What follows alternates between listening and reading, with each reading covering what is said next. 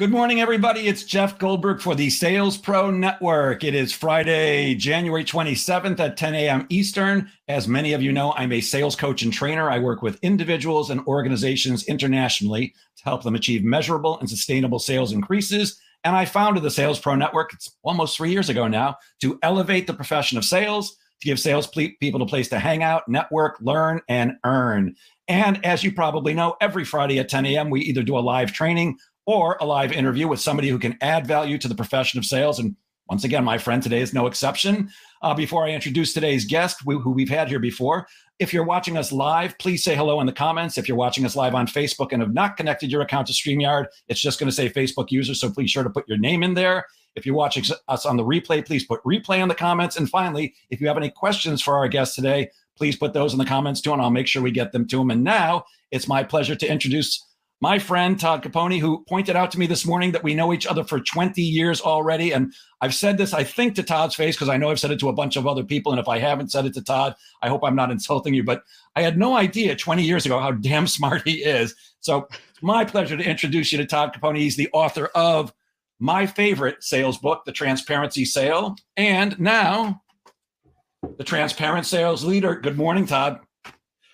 Dude, it is so good to see you. And for everybody who follows Jeff, I just want to say, like 20 years, there's a reason why we've kept in touch. And I'm not saying this to blow smoke. Like, you're one of the good ones, brother. Like, you're one of the ones that I always feel like you have my back. And when I think about the way that you interact with the people who follow you, the people that you coach, the companies that you kind of serve as like an interim CSO, you always have them in mind. Like, it's always about them. And I love that about you. So I'm honored to be here once again. Thanks, brother. Well, look, I think, I loved your first book. It continues to be the very first book I recommend to people. And I ask all the time, what's your favorite sales book? Best book of the last 20 years is the Transparency Sale. Why did you write The Transparent Sales Leader? It's funny. I actually was thinking about writing The Transparent Sales Leader first. But then when I did the outline, like, I hadn't done the research, the behavioral science research to really optimize it. Just funny story between all of us that, like, if you ever want to write a book, all of you, and I know, Jeff, you have, but the first thing you do is you make an outline and you kind of create a proposal for yourself. Back like 7-8 years ago, I made a proposal for this book. And when I got done reading the proposal, I was like, I'm bored. Like, I don't even want to read it. And so what I did is, I've really optimized it with all the behavioral science and all the experiences that I've had.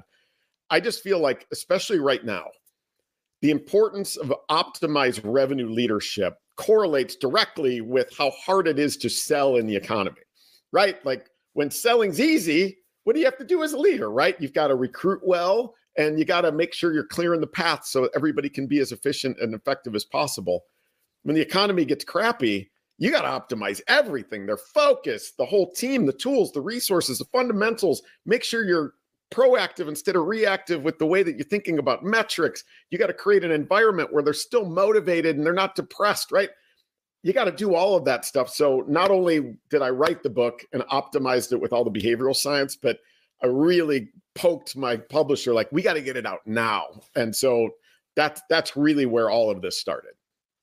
Got it. I don't know if you remember, but right after I read the Transparency Sale, I wrote to Todd. I wrote to you and I said, hey, Todd, what about a transparent sales manager? Anything like that? And he said, are you standing outside my window watching me? Because I've been waiting for this book. What is it, 2 years now?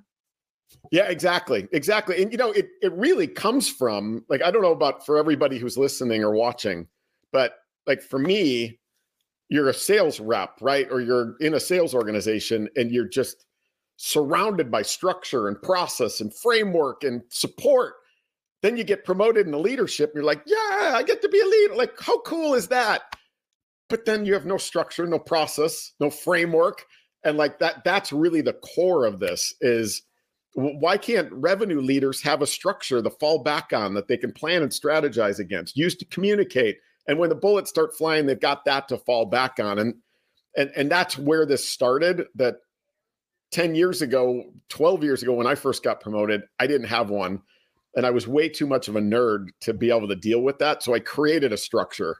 and a framework. And that's really kind of the basis for the book is let's give you all a structure. So if all you do is memorize it, you're 98% ahead of the rest of the revenue leadership world that's got nothing. So you sound smart, and I could use all the help I could get. Yeah, I know that, like me, you've worked at major corporations all over the world, giving them advice and training and coaching and things like that. And one of the things I notice, even at large, seemingly well-run and profitable organizations, to me, the sales manager, the sales leader, whoever sales directly reports to, is the linchpin of the organization. Everybody else is important, but without a great sales leader, most salespeople fail. And I find that most sales managers are salespeople that got promoted. So one, you lost your best salesperson, but the big thing is they don't train them how to manage. And sales management and sales are two very different things. So you talk all about transparency. Are transparency and honesty, are those the same thing? And if that's true, can a sales leader be too transparent or too honest? Oh, sure. I mean, there's really, I mean, the transparency and honesty are very similar. And there's, by the way, for anybody, one thing that I don't think Jeff mentioned is like when cool people are doing cool things on the weekends, you might find me reading a late 1800s or early 1900s book or magazine on sales or sales leadership. Like that's my nerdery. My wife makes fun of me constantly. But there's my favorite sales quote of all time. It comes from a guy named Arthur Dunn in 1919. And he says, if the truth won't sell it, don't sell it. Right? It's like that quote just is like tears rolling down my cheek. And so that's like, we've always known that honesty and transparency is the core of what we should be doing. As a matter of fact, Glenn Buck, who was a general manager at Ford back in 1921, said essentially, if honesty hadn't been invented, we would have had to invent it as an efficiency measure. The point being that transparency and honesty, they go hand in hand in that it's a cards face up approach, because we run behind people who are forthright, and we as human beings, we're prediction machines. And if we can't predict and we can't see where we're headed, we go into a survival mode. I quite argue that transparency and authenticity are different, right? That authenticity is bringing your true self and your beliefs and your values to the table. And in organizations where there's a culture, a leader can sometimes get in trouble by being too authentic, by bringing their truths and values and morals to represent the team, whereas maybe that actually runs in conflict to the organization. From a transparency and honesty perspective, I often use the wisdom of a supermodel here, because like, why wouldn't we? Like Tyra Banks, Tyra Banks coined the term flawsome. And flawsome means to embrace your flaws, but know that you are awesome. And where transparency and honesty can get you in trouble is if you suck, right? Like, it's like, hey, everybody, this is why I suck. Like, no, take it easy. Flawsome is what drives people to run behind great leaders, people that are honest with themselves and with others as to, hey, here's what I'm great at. Here's where I could use your help, and where I'm looking to fill in the gaps, and where I'm trying to make myself better. We just tend to run behind those people much more often. Yeah, I've done a ton of personal development work over the last 4 decades, and one of the things I learned very early on is that if you want to be successful and happy, that you got to tell the truth and keep your commitments. And I became a truth teller. I'm committed to integrity 100%. But that doesn't mean I walk up to people on the street and go, "You're fat, you're ugly." So there's a difference between being honest and saying what doesn't need to be said. But right. Good morning, Pete Ekstrom. Good to see you, my friend. Good morning, A.B. Sadek. I hope I pronounced that correctly. Don Levine and Facebook user. Oh, Valerie Heffron. Hey, good to see you. Glad to have you here. You suggest, and I found this fascinating, many of the traditional leadership practices are wrong. Before we get to what's wrong, and I want to hear about that, how do you define a sales leader? Are we talking about a sales manager only? Is that a sales VP or a direct? What is a sales leader? Yeah, I actually, when I wrote the book, it was funny because my publisher, when he read it, he was like, this is for anybody who leads. And as I kind of got deeper into it, I was really trying to focus on revenue leadership. So anybody who is responsible for individuals it's for leaders of leaders too, that are responsible for when their lips move and words are coming out of their mouth, that is the success or failure of the organization. So it's your customer facing teams, the ones that go out and either are selling, they're selling appointments or doing the business development or sales development. It could be client success. It could be your upsell, cross-sell, renewal team. But the way that I look at this, and really the lens by which I tried to write the book, was for anybody in revenue leadership. So those who are leading teams or leading individuals who are leading teams.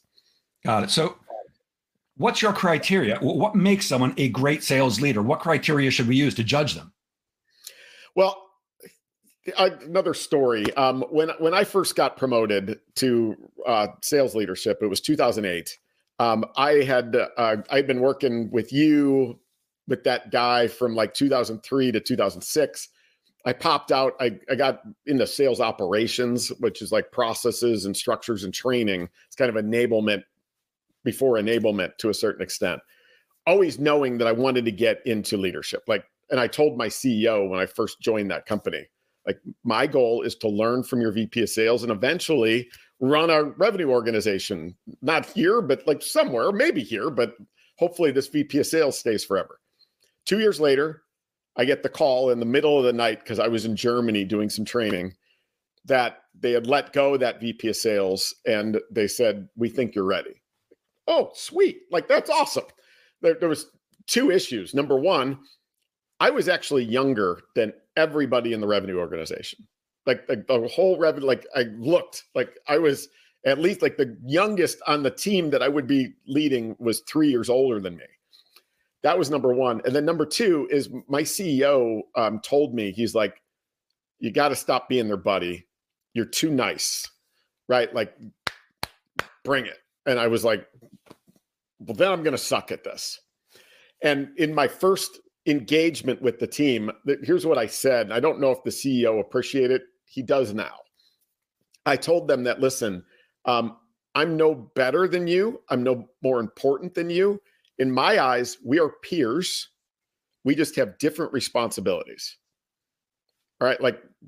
My responsibility is to support you and to give you structure and process and clear the field of all the crap that stands in your way and try to make you your best self and help you to get to the goals that you want to achieve, because none of you are old enough to say that this is going to be your last job, right? And that's what I want to make you better at what you do, make your lives better, and just clear the path so that you go to bed at night so excited the next morning to get up and run through a brick wall for yourself, for your family, but for me, for our company, and for your customers. And man, it served me well, dude. And that's kind of the way that I look at it, is great leaders aren't there for themselves. They're there to, be a support, but that core line, "I'm no more important than you. I think we're peers. We just have different responsibilities."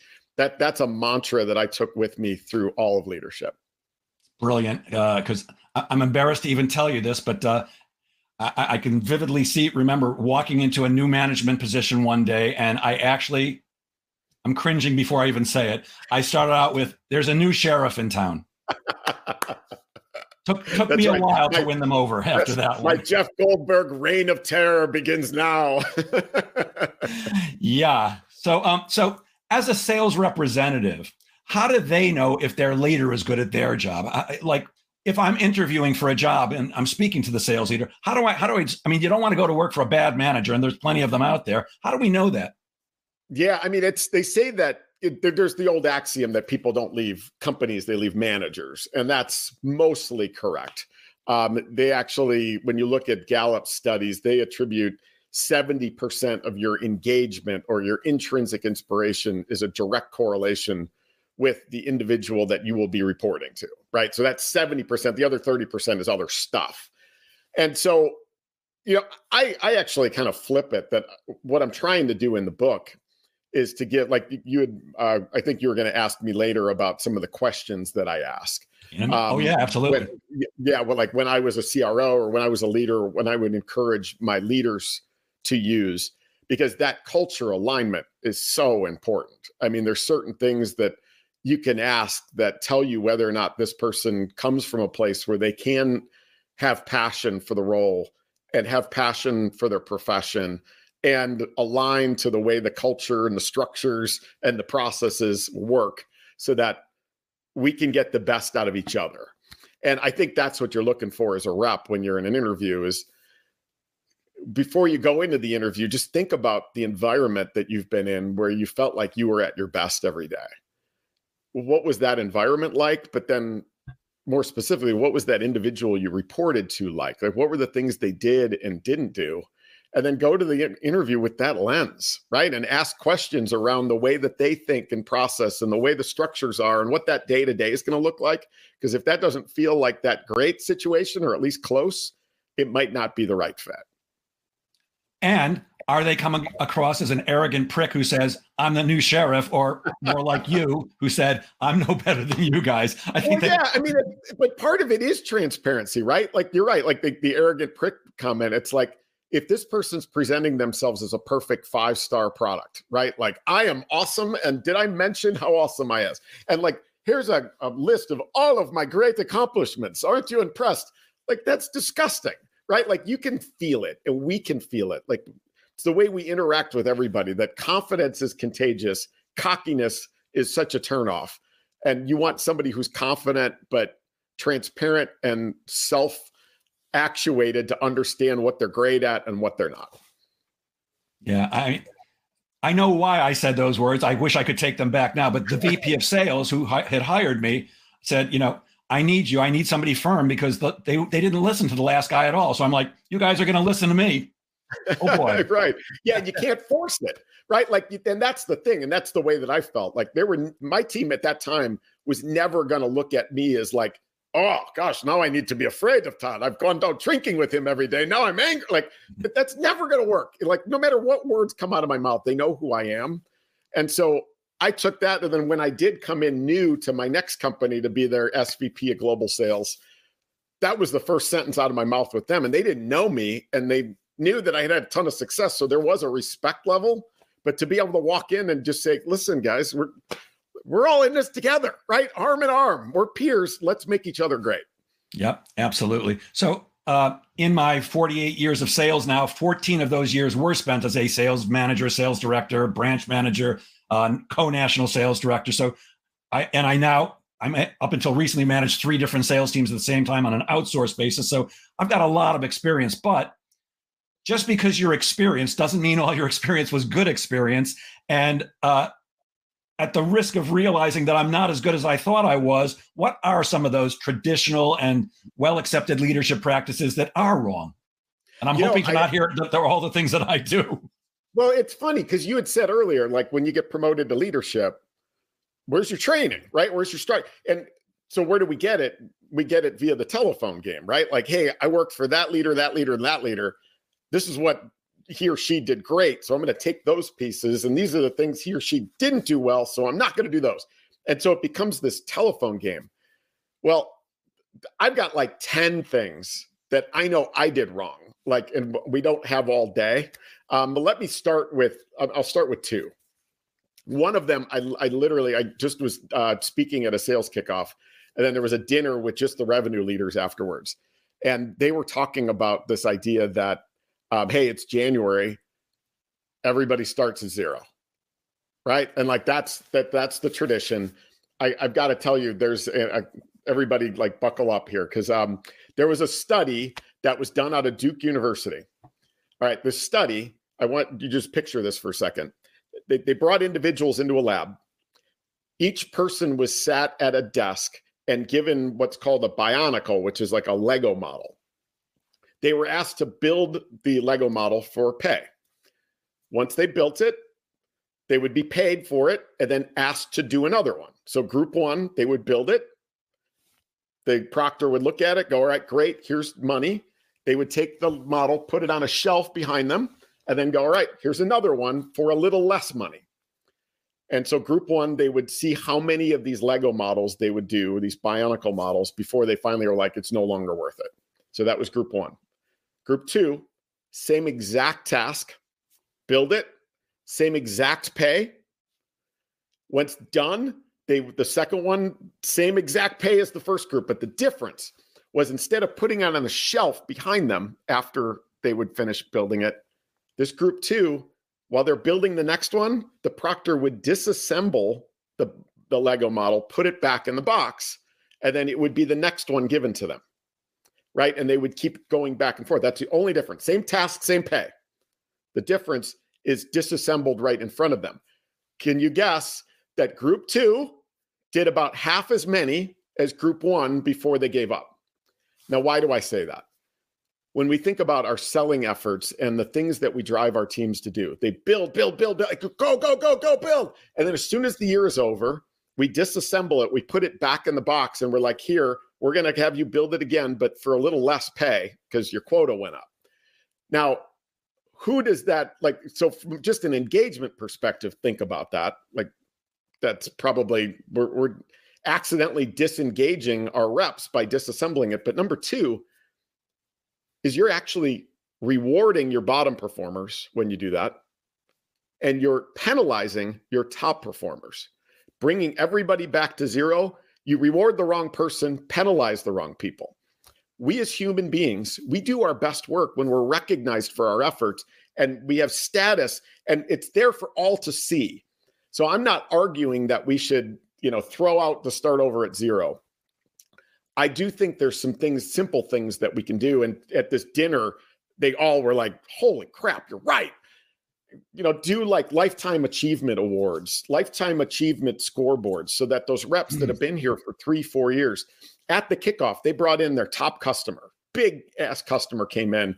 And I asked at the revenue, like when we're having this conversation, I was like, what percentage of your reps today, since you've been hiring 30, 40 reps a month, what percentage of your reps know what rep brought in that deal? And they were like, none, maybe 5%. I'm like, if I was that rep, I would be like, imagine the pride and engagement I would have if everybody knew that I was the one, right? And so there's things like that you can do with the lifetime achievement. You can do status. You can do partial quota attainment right out of the gate, faster accelerators. I saw one company that did a logo wall of their top customers where the rep is still here, and then the rep who's attributed to it, so that when you walk into headquarters, you can see. And the pride that those reps had, they stayed longer, they engaged more, they were more willing to help. Like, the magic happens there. So number 1, the start over at zero, I'd just be careful with that, because if you think about that study, you're actually rewarding the wrong person. Wow. So thoughts on that one? I've got another one that I think is pretty exciting, but what do you think? Sure. Let's hear it. Good. So number 2 is, through all the behavioral science research that I've done, I came to the conclusion that the word commit in a sales organization, I believe, is a dirty word. I believe that the word commit, when used in a sales organization, is a petri dish for lies. Like, if you want to grow lies in your organization, use the word commit. And it does much more harm than good. And I always get the people that are like, well, the rep needs to be accountable if I'm accountable. Bullshit. Like, the commit word actually does the opposite. And what I mean by that is, when we ask a rep to commit to a deal or commit to a number, when that process happens, first of all, the lies begin, right? Because a rep that's got an empty pipeline isn't going to commit nothing. What are they, crazy? Like, they're going to commit at least their number, and like, oh, but my number's not good enough. I got to do 105%. So there's the lies. Your reps that are the top performers that have full pipelines, they're not going to commit 200%. What are they, crazy? They don't need that kind of pressure. I'm going to commit like 120% and then overachieve. So it starts there. So now we've got a forecast of commits that are built on a house of lies. And then when we get down to that deal level, when that committed deal goes south, who's the first person you want that rep to feel comfortable going to? You, the leader. Who's the last person they want to go to if they committed that deal? You, the leader, right? They're driving, you're literally driving them to go try to save the deal and to throw more bad time after bad time, sunk cost into a deal they might lose and not get the coaching they need, because you're going to go, well, you committed that deal. You better go find some dollars somewhere else, right? Like, I believe that we've got to erase the word commit, and we've got to be honest and transparent collaboratively around deals and create environments where reps aren't afraid to lose, to the point where in my last company, we actually celebrated losses. Like on a Friday, there was, I know I'm talking a lot here, but I hope everybody's hanging in there. Keep going. Yeah. So we had like, when I came into my last company, the senior leadership team and the CEO was very, he was one of those old school guys that like, if you put a deal to close lost in Salesforce, everybody on the senior leadership team would get a notification. Right. And so what was the rep to do? Well, suddenly close dates would move out a year. So instead of moving it to close lost, we'd extend out our close date, right? Like, how could that happen? Or the deal would suddenly go to unqualified instead of it being a qualified deal. So we're trying to avoid the losses in the pipeline, which means that our forecast accuracy is in the toilet. And we had this environment where everybody was afraid to lose. I argued with them about it, and we had a rep that lost a big deal. He had spent a lot of time on it. He's already getting penalized in his pocket, in his quota attainment. And so I decided to have our office manager go buy a bunch of champagne. And on a Friday, brought him in. We did a champagne toast to him for the loss. I wanted to change the whole culture that celebrating or that losses should be celebrated for the effort, but most importantly, for the lessons that can be learned from it. Because when we use the word commit, what ends up happening is the reason you lose every deal is because the customer sucked. The customer did something. It was something that was out of your control. If we eliminate the word commit and celebrate losses and encourage people to admit when they've done something wrong or they missed something or there was a mistake done, and we can celebrate it, drink a little champagne and high five like, dude, yeah, that was stupid. We stop making the same mistakes over and over again. And after a few months, we lose faster and we stop losing for the same reason over and over again. So commit is where that all starts. I am emphatic. We got to eliminate that word and start thinking about celebrating the losses. Yeah. And we've got to stop disincentivizing our sales reps to be honest with us. I've worked very hard and thankfully been successful at creating a relationship with my children where they know that they can tell me anything. I may not always be happy about it, but I will always listen to you and I will always do my best to help you.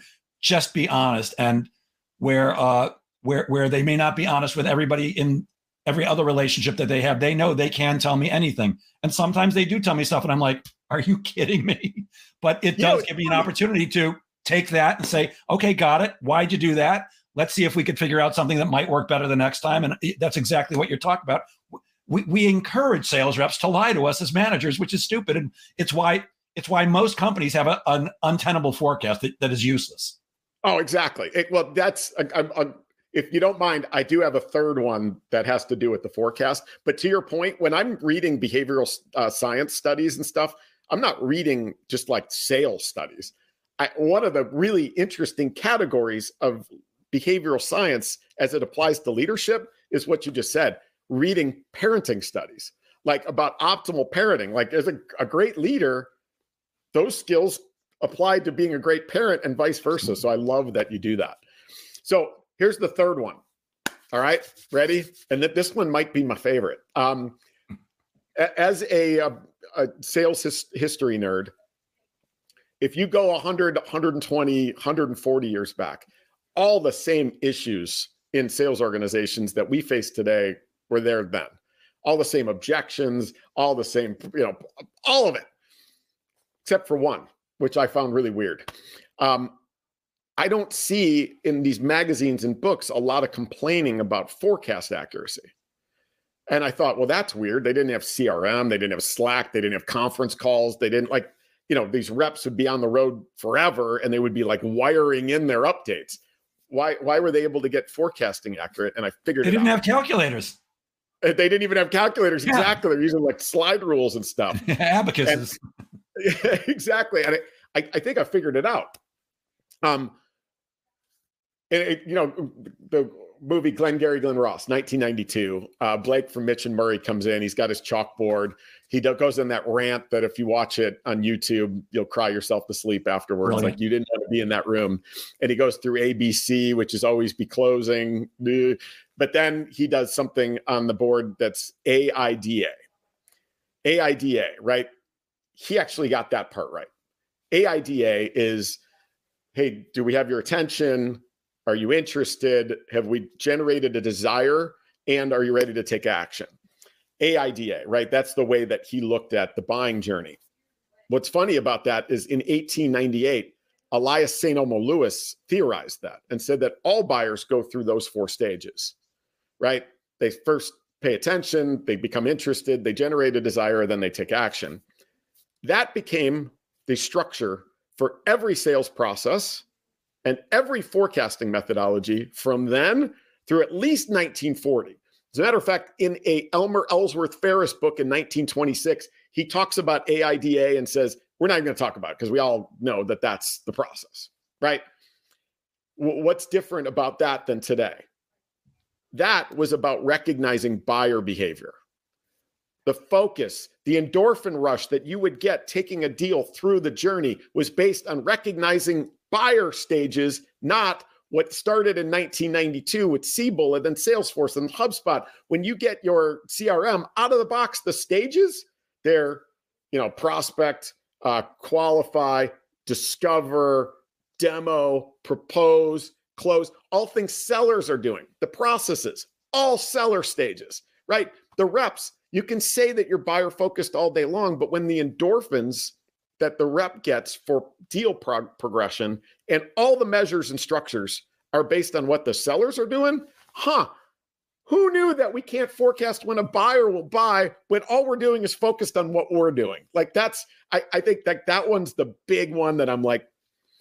And so at Power Reviews, we took the stages because I wasn't going to blow up Salesforce. It was too late. Like that would have been hell on earth. We layered over the top, not AIDA, you don't see that anywhere, but kind of a modernized version, which is the 3 stages buyers go through today, which is why change, right? Like, why should I be doing something different tomorrow than I'm doing today? Why us versus another solution? And then why now? We layered that over the top, created the endorphin rushes and all the measures and conversations around deal progression around that. And our forecast immediately became more accurate. Wow. Yeah, it took me a long time to realize that the buyer could not care less about my sales cycle. They only care about their buying cycle. Exactly. And by the way, for anybody who's listening in or viewing who has not seen the movie Glengarry Glen Ross, even if you only watch the first 10 minutes, it's worth it. It's brilliant. The whole movie is depressing as heck. You might leave sales after seeing it, but that first 10 minutes with Alec Baldwin as the sales manager from hell is just brilliant acting. And he didn't shoot anybody in it, so it was great. Right. So in the new book, The Transparent Sales Leader, you've developed a structure or a process that's optimized with science. So what is that structure? Yeah. So for everybody, what I had discovered is that every responsibility that you have falls into one of 5 categories. And if all you do is go up to a whiteboard and write down those 5 categories and internalize them, it can become your structure for the way that you plan and strategize. Like literally after I'm going to rattle off the 5 here in a second. When this call is over, if you sat down, you could create in the next 20 minutes, you could create a 30, 60, 90-day plan for you. No longer will you have to go to Google or ask your friends, hey, does anybody have a good 30, 60, 90-day plan template? Like you'll actually have it. All right. So every responsibility that you have as a revenue leader falls into one of 5 categories.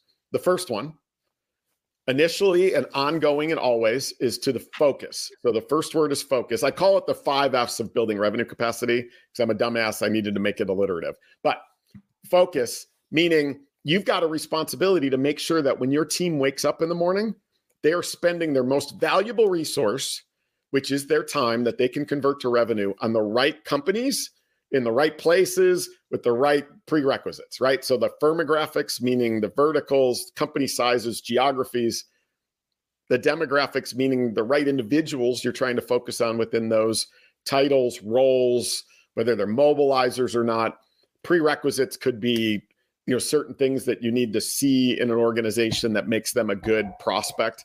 But your initial one is focus. Establish that. Who are you going to say yes to? Who are you going to say no to? And make sure that your team is focused on those right ones. Once you've established that focus, and again, it's ongoing because it's always and I used to call it no science projects.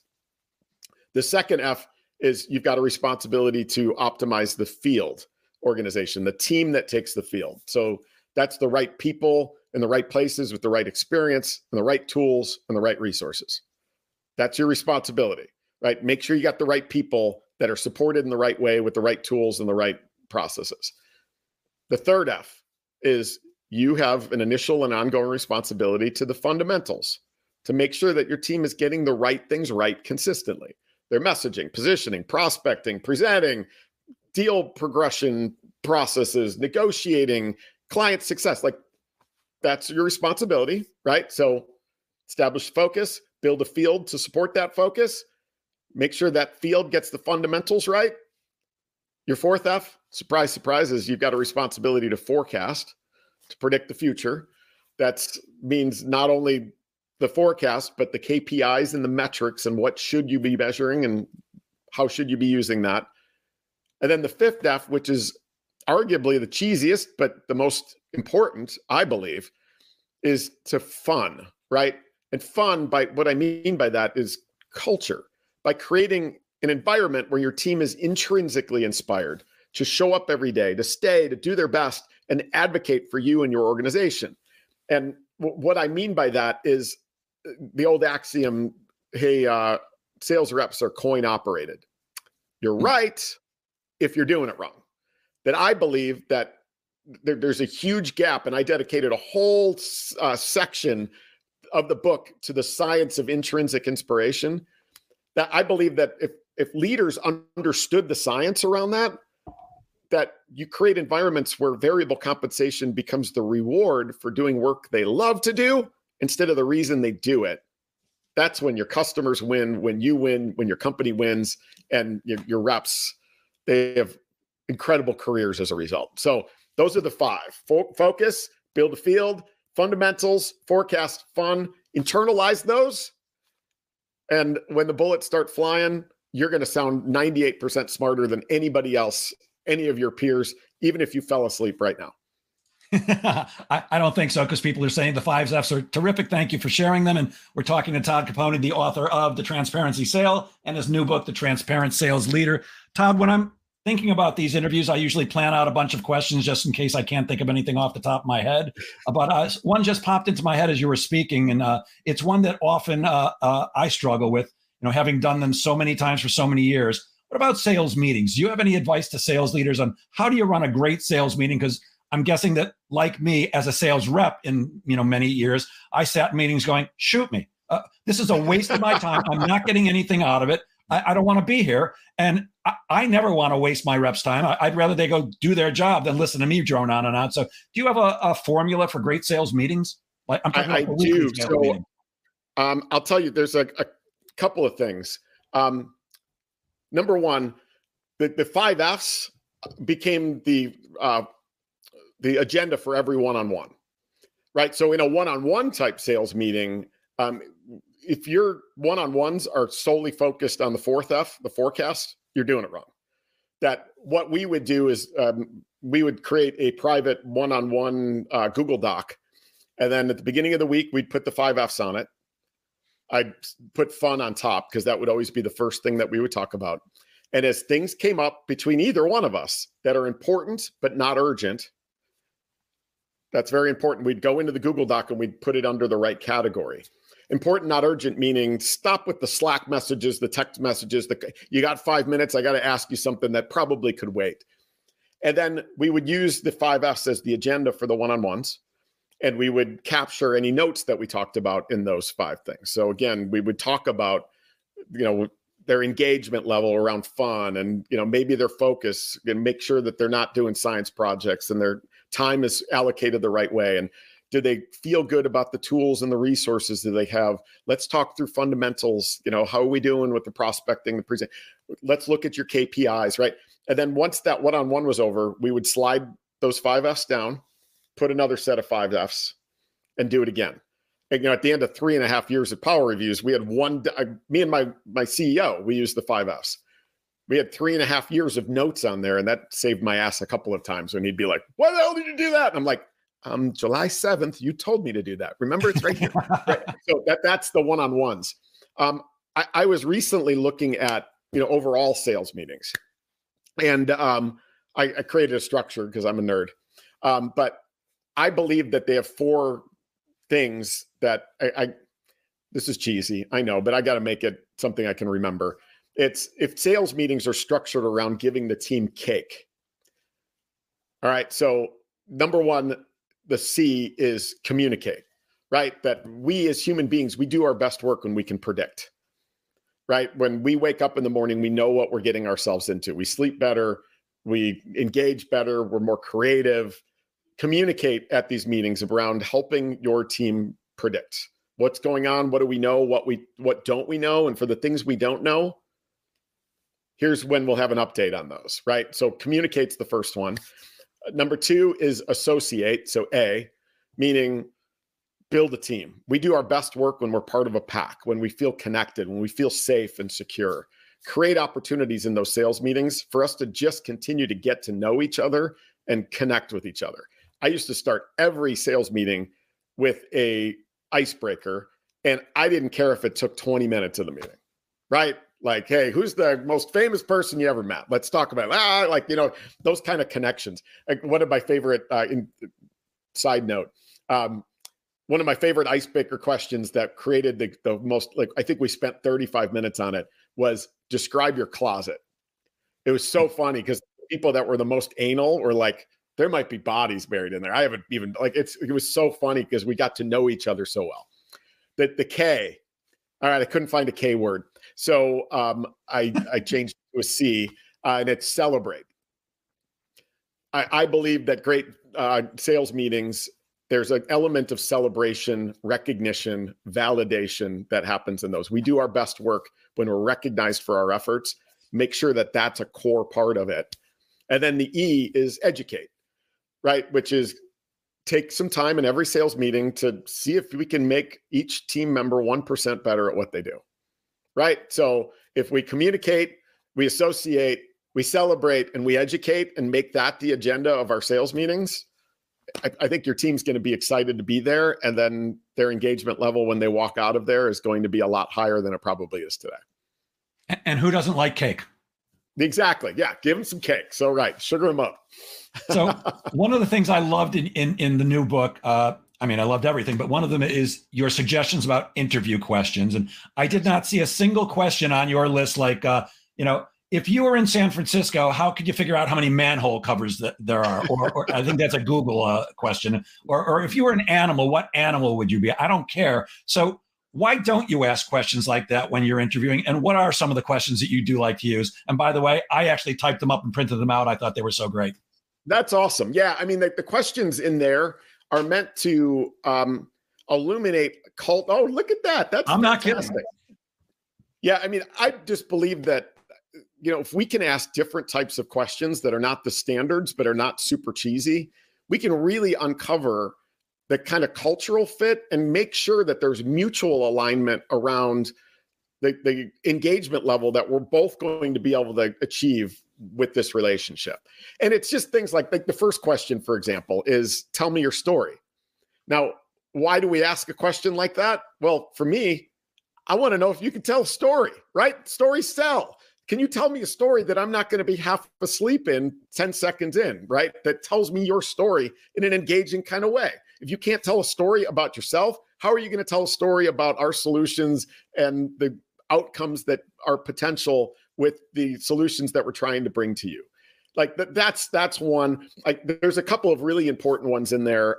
One of which is just kind of a different perspective on job hopping.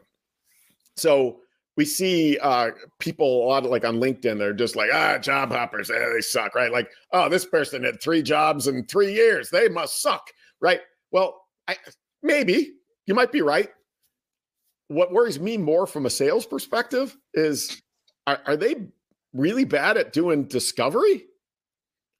right? Like, isn't part of the interview process is doing good discovery and qualification to make sure there's a match between our solutions and the outcomes that the customer's trying to achieve.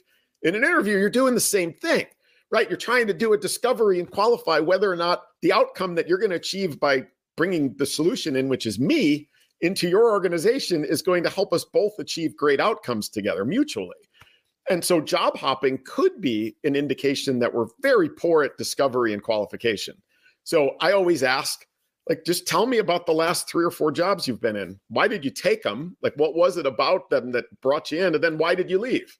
And I'm just trying to listen for, was there things that we should have been able to see that we didn't? Were there questions that were obviously overlooked during the discovery and qualification point? So like, that's a really big one for me. But, you know, I think I've got 10 of them in there. Are there any that you wanted to ask about that like stand out that you really liked? I just love them all. The one thing that stands out is in regards to your tell me a story, because we want to know, can they tell a story? One of my other, not 100% rule, but pretty close is if at the end of an interview, the sales rep who's interviewing for a job doesn't try to close me or at least say, well, what's our next step? I'm not interested. If you can't try to close me on giving you a job, right, how are you going to ask our customers for money? It's just the most obvious thing. Yeah. And somebody saying yes to celebration and education, a great business meeting practice, no matter what your industry. We don't know who you are, Facebook user, but thank you for your input. And by the way, that tell me a story one, by the way, I had somebody, I was talking to a CRO and he's just like, I really care about how long the story is. Right. And I was like, whoa. I don't. If it's a great story, I don't care if it's a half hour long. If you engage me for a half an hour and I want to listen, like, then what happened? Then what happened? Right? Like, I don't care if it's 30 minutes or 30 seconds. So like, take that easy. Like, can they tell a great story? And like, that's a really big one.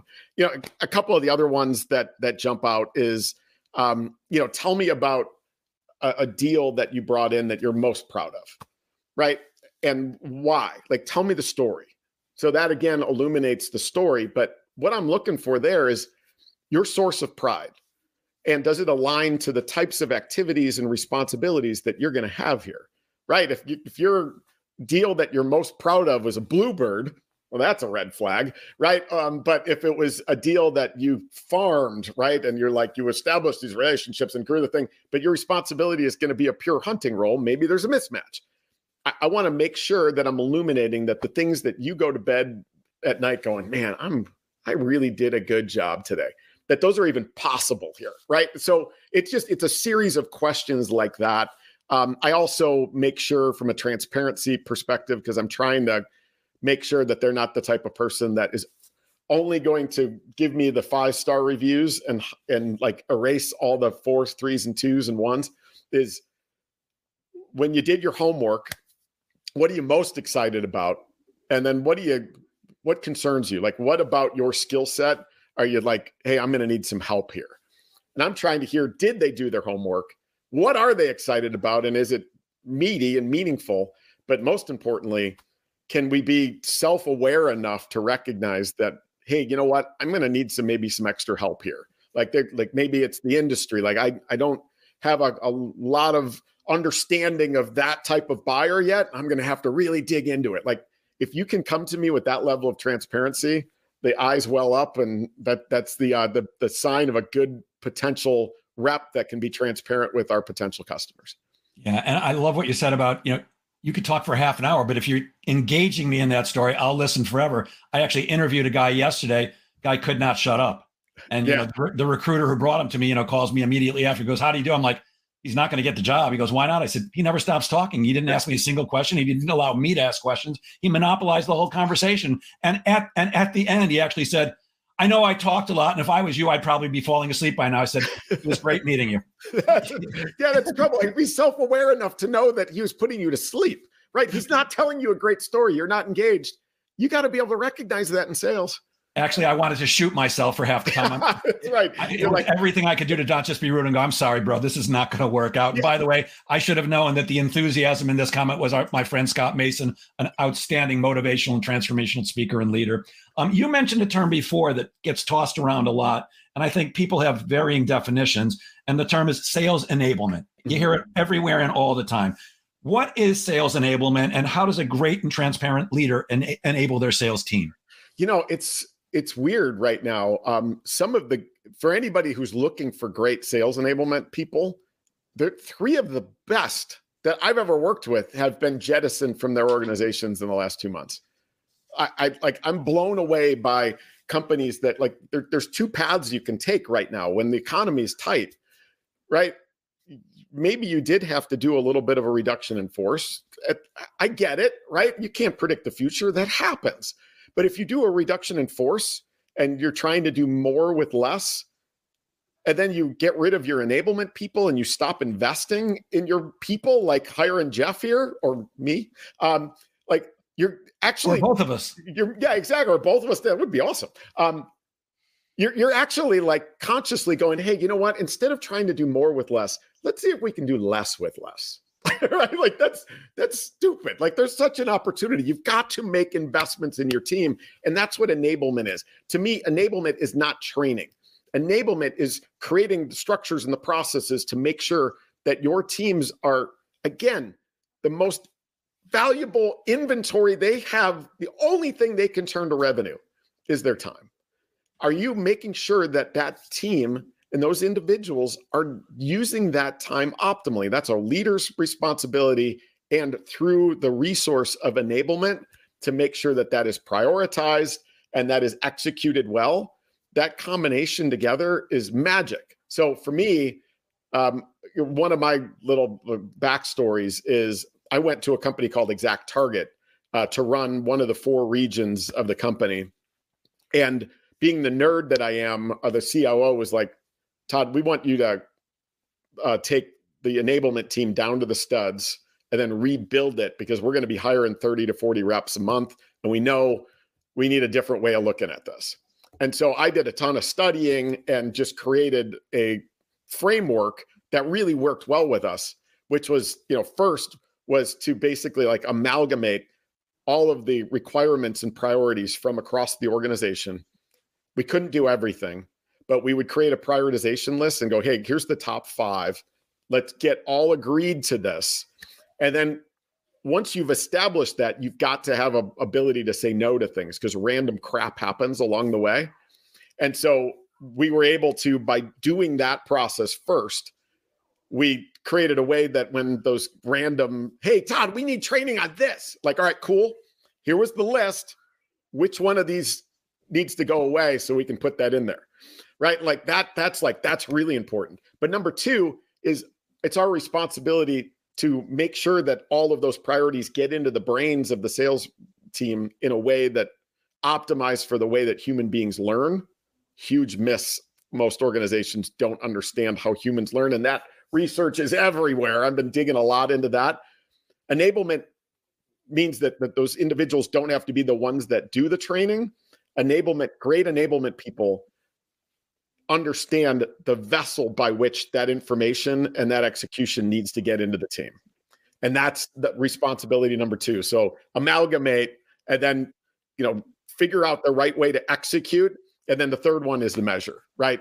To create structures to make sure that we're able to see where the holes are before they form. Because a lot of times when I was a CRO, my enablement person was so valuable because she could see the holes before I could see them.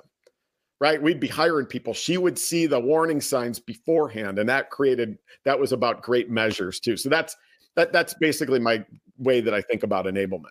Love it.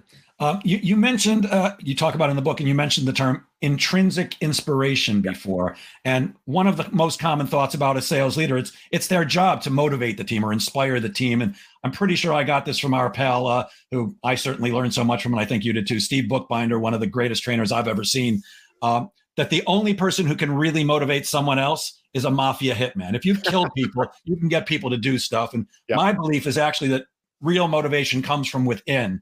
But are motivation and inspiration the same thing? And what are your thoughts on intrinsic inspiration?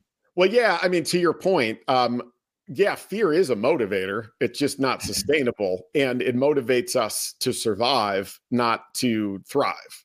meaning if you're in a boat and there's a shark coming at you, man, you're going to be motivated, right? You go. But that's not sustainable, and that does not bring your creative juices and your best.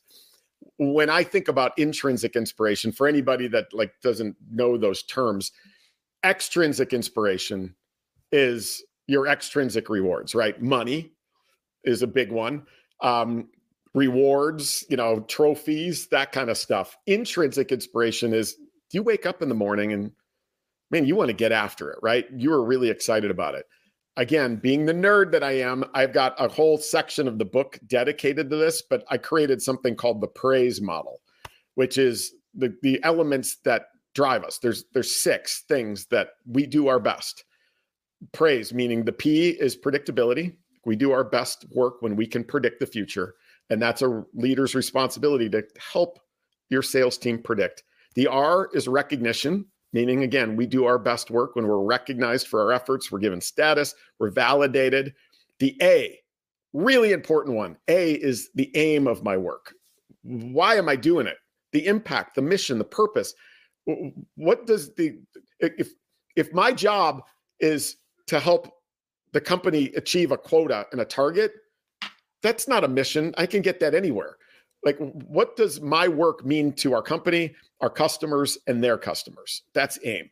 I is independence. We do our best work when we're given the tools and resources to do our best work with the least amount of supervision. Opposite of that is micromanagement, right? Stop it. Independence. The S, we talked about this earlier, security. We do our best work when we are part of a pack, when we're part of a team, when we feel like somebody's got our back, right? If you're out in the Serengeti by yourself and then you join a pack, suddenly all you have to do is be a little faster than the slowest person. And what happens? You calm down, you can be creative, you sleep better. And when you sleep better, you perform better. And then the E is equitability. We do our best work when the juice is worth the squeeze, when we feel like the effort that we're putting in and our valuable time, the rewards that we get back are equal to what I should be getting and equal to what others that are doing similar work are doing, right? Nothing crushes inspiration and motivation faster than feeling like there's politics or individuals that, either are buddies or by gender or whatever, that there's a different pay scale based on things that don't matter. That will disengage anybody really quickly. So inspiration, like what inspires you? Is it the money or is it the things that we can handle and drive internally? And that's what the praise model was designed to do. Great. We got praise and cake today. It's a good day. That's right. Todd, we've only got a couple of minutes left, and I don't know if you have an appointment. If we go a couple of minutes over, we can. I'm actually, I don't know if you can tell, I'm not in my home office. I'm up in Wisconsin in a cabin right now. So I'm just, there's a lot of snow right out the window here. So I see a hot tub behind you, so I'm jealous. Yeah. But there is one thing I'd like to chat about briefly, and it's from your first book. And I know we're talking about the new book, The Transparent Sales Leader, but I love that book so much. And one of the things I really, really appreciated and learned from is transparent negotiating. Yes. Can you talk a little bit about that and maybe give an example or two before we close out today? Yeah, it's the most popular thing that I teach. So I teach something called transparent leadership, and it's based on this. All right. So everybody buckle up again. I don't know about you, but I always thought it was weird growing up in sales that I needed a different personality to negotiate than I did to sell. Like, I don't know if you can feel that, but like we build a relationship, we build trust right up to the goal line. The customer says yes. And then we go, all right, cool. I'm going to start lying to you now. I'm not going to tell you what a good deal is. And as a matter of fact, I learned to negotiate from former FBI hostage negotiators. So I'm going to use techniques that would have been used in releasing hostages from a bank heist. What? Like, no, in today's economy, like so much of what we do, like Jeff, your business is driven like referrals and upsell and cross-sell. The deal in this proliferation of information economy that we're in, this subscription economy that we're in, the deal is merely an early milestone on the path to success and profitability. It is no longer the peak like it might have been 20 years ago. Using techniques that, like, we don't get to tase the buyer and drag them to jail afterwards. We want them to stay, to buy more, to advocate, to go to another company and hire us again. I think it's crazy. So I had stumbled upon this concept of transparent negotiating a number of years ago. And it's basically playing our cards face up very early in the conversation around the way that our pricing is structured, making sure that those levers are included in the way that we propose. And then when the negotiation happens, you actually give the customer the cards to negotiate their own deal.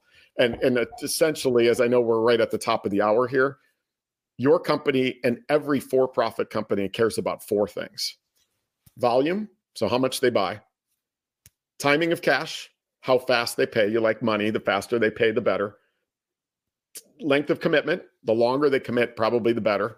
And then number four is the timing of the deal, or your ability to predict, forecast, and resource.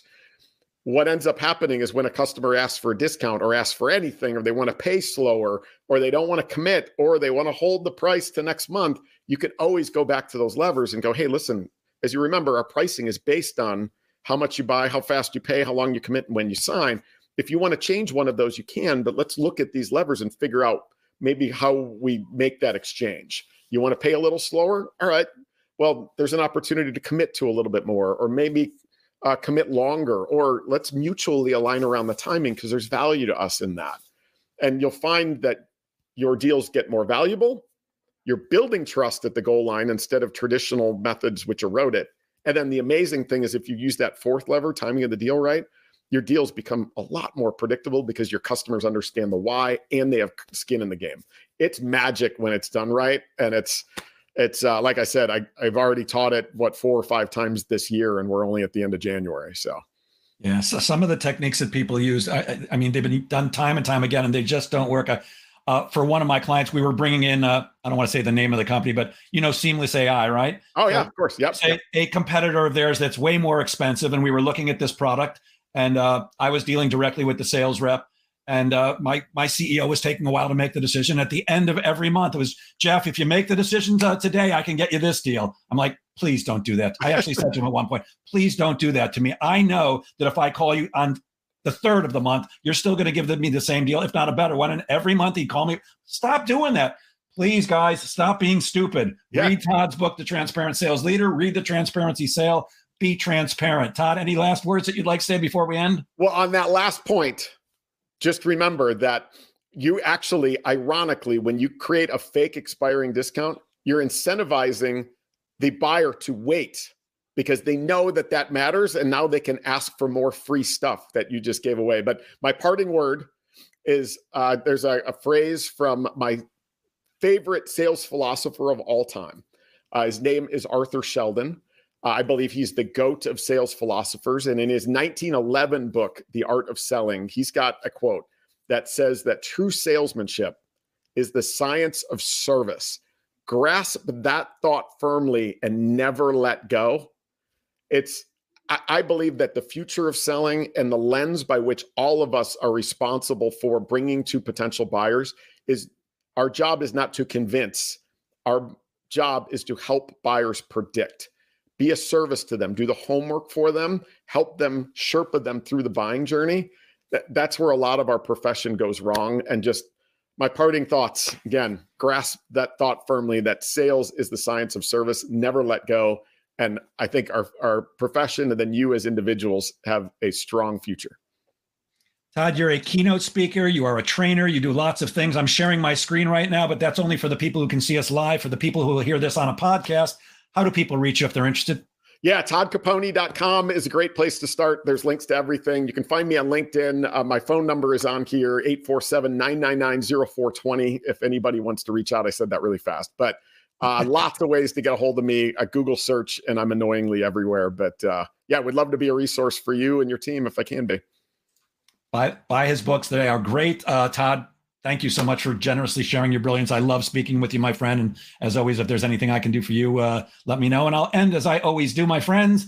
Sales is a game of making things happen. So get out there and make sales happen. Thanks, Todd. Thanks, everyone. Have a great weekend. All right. Thank you.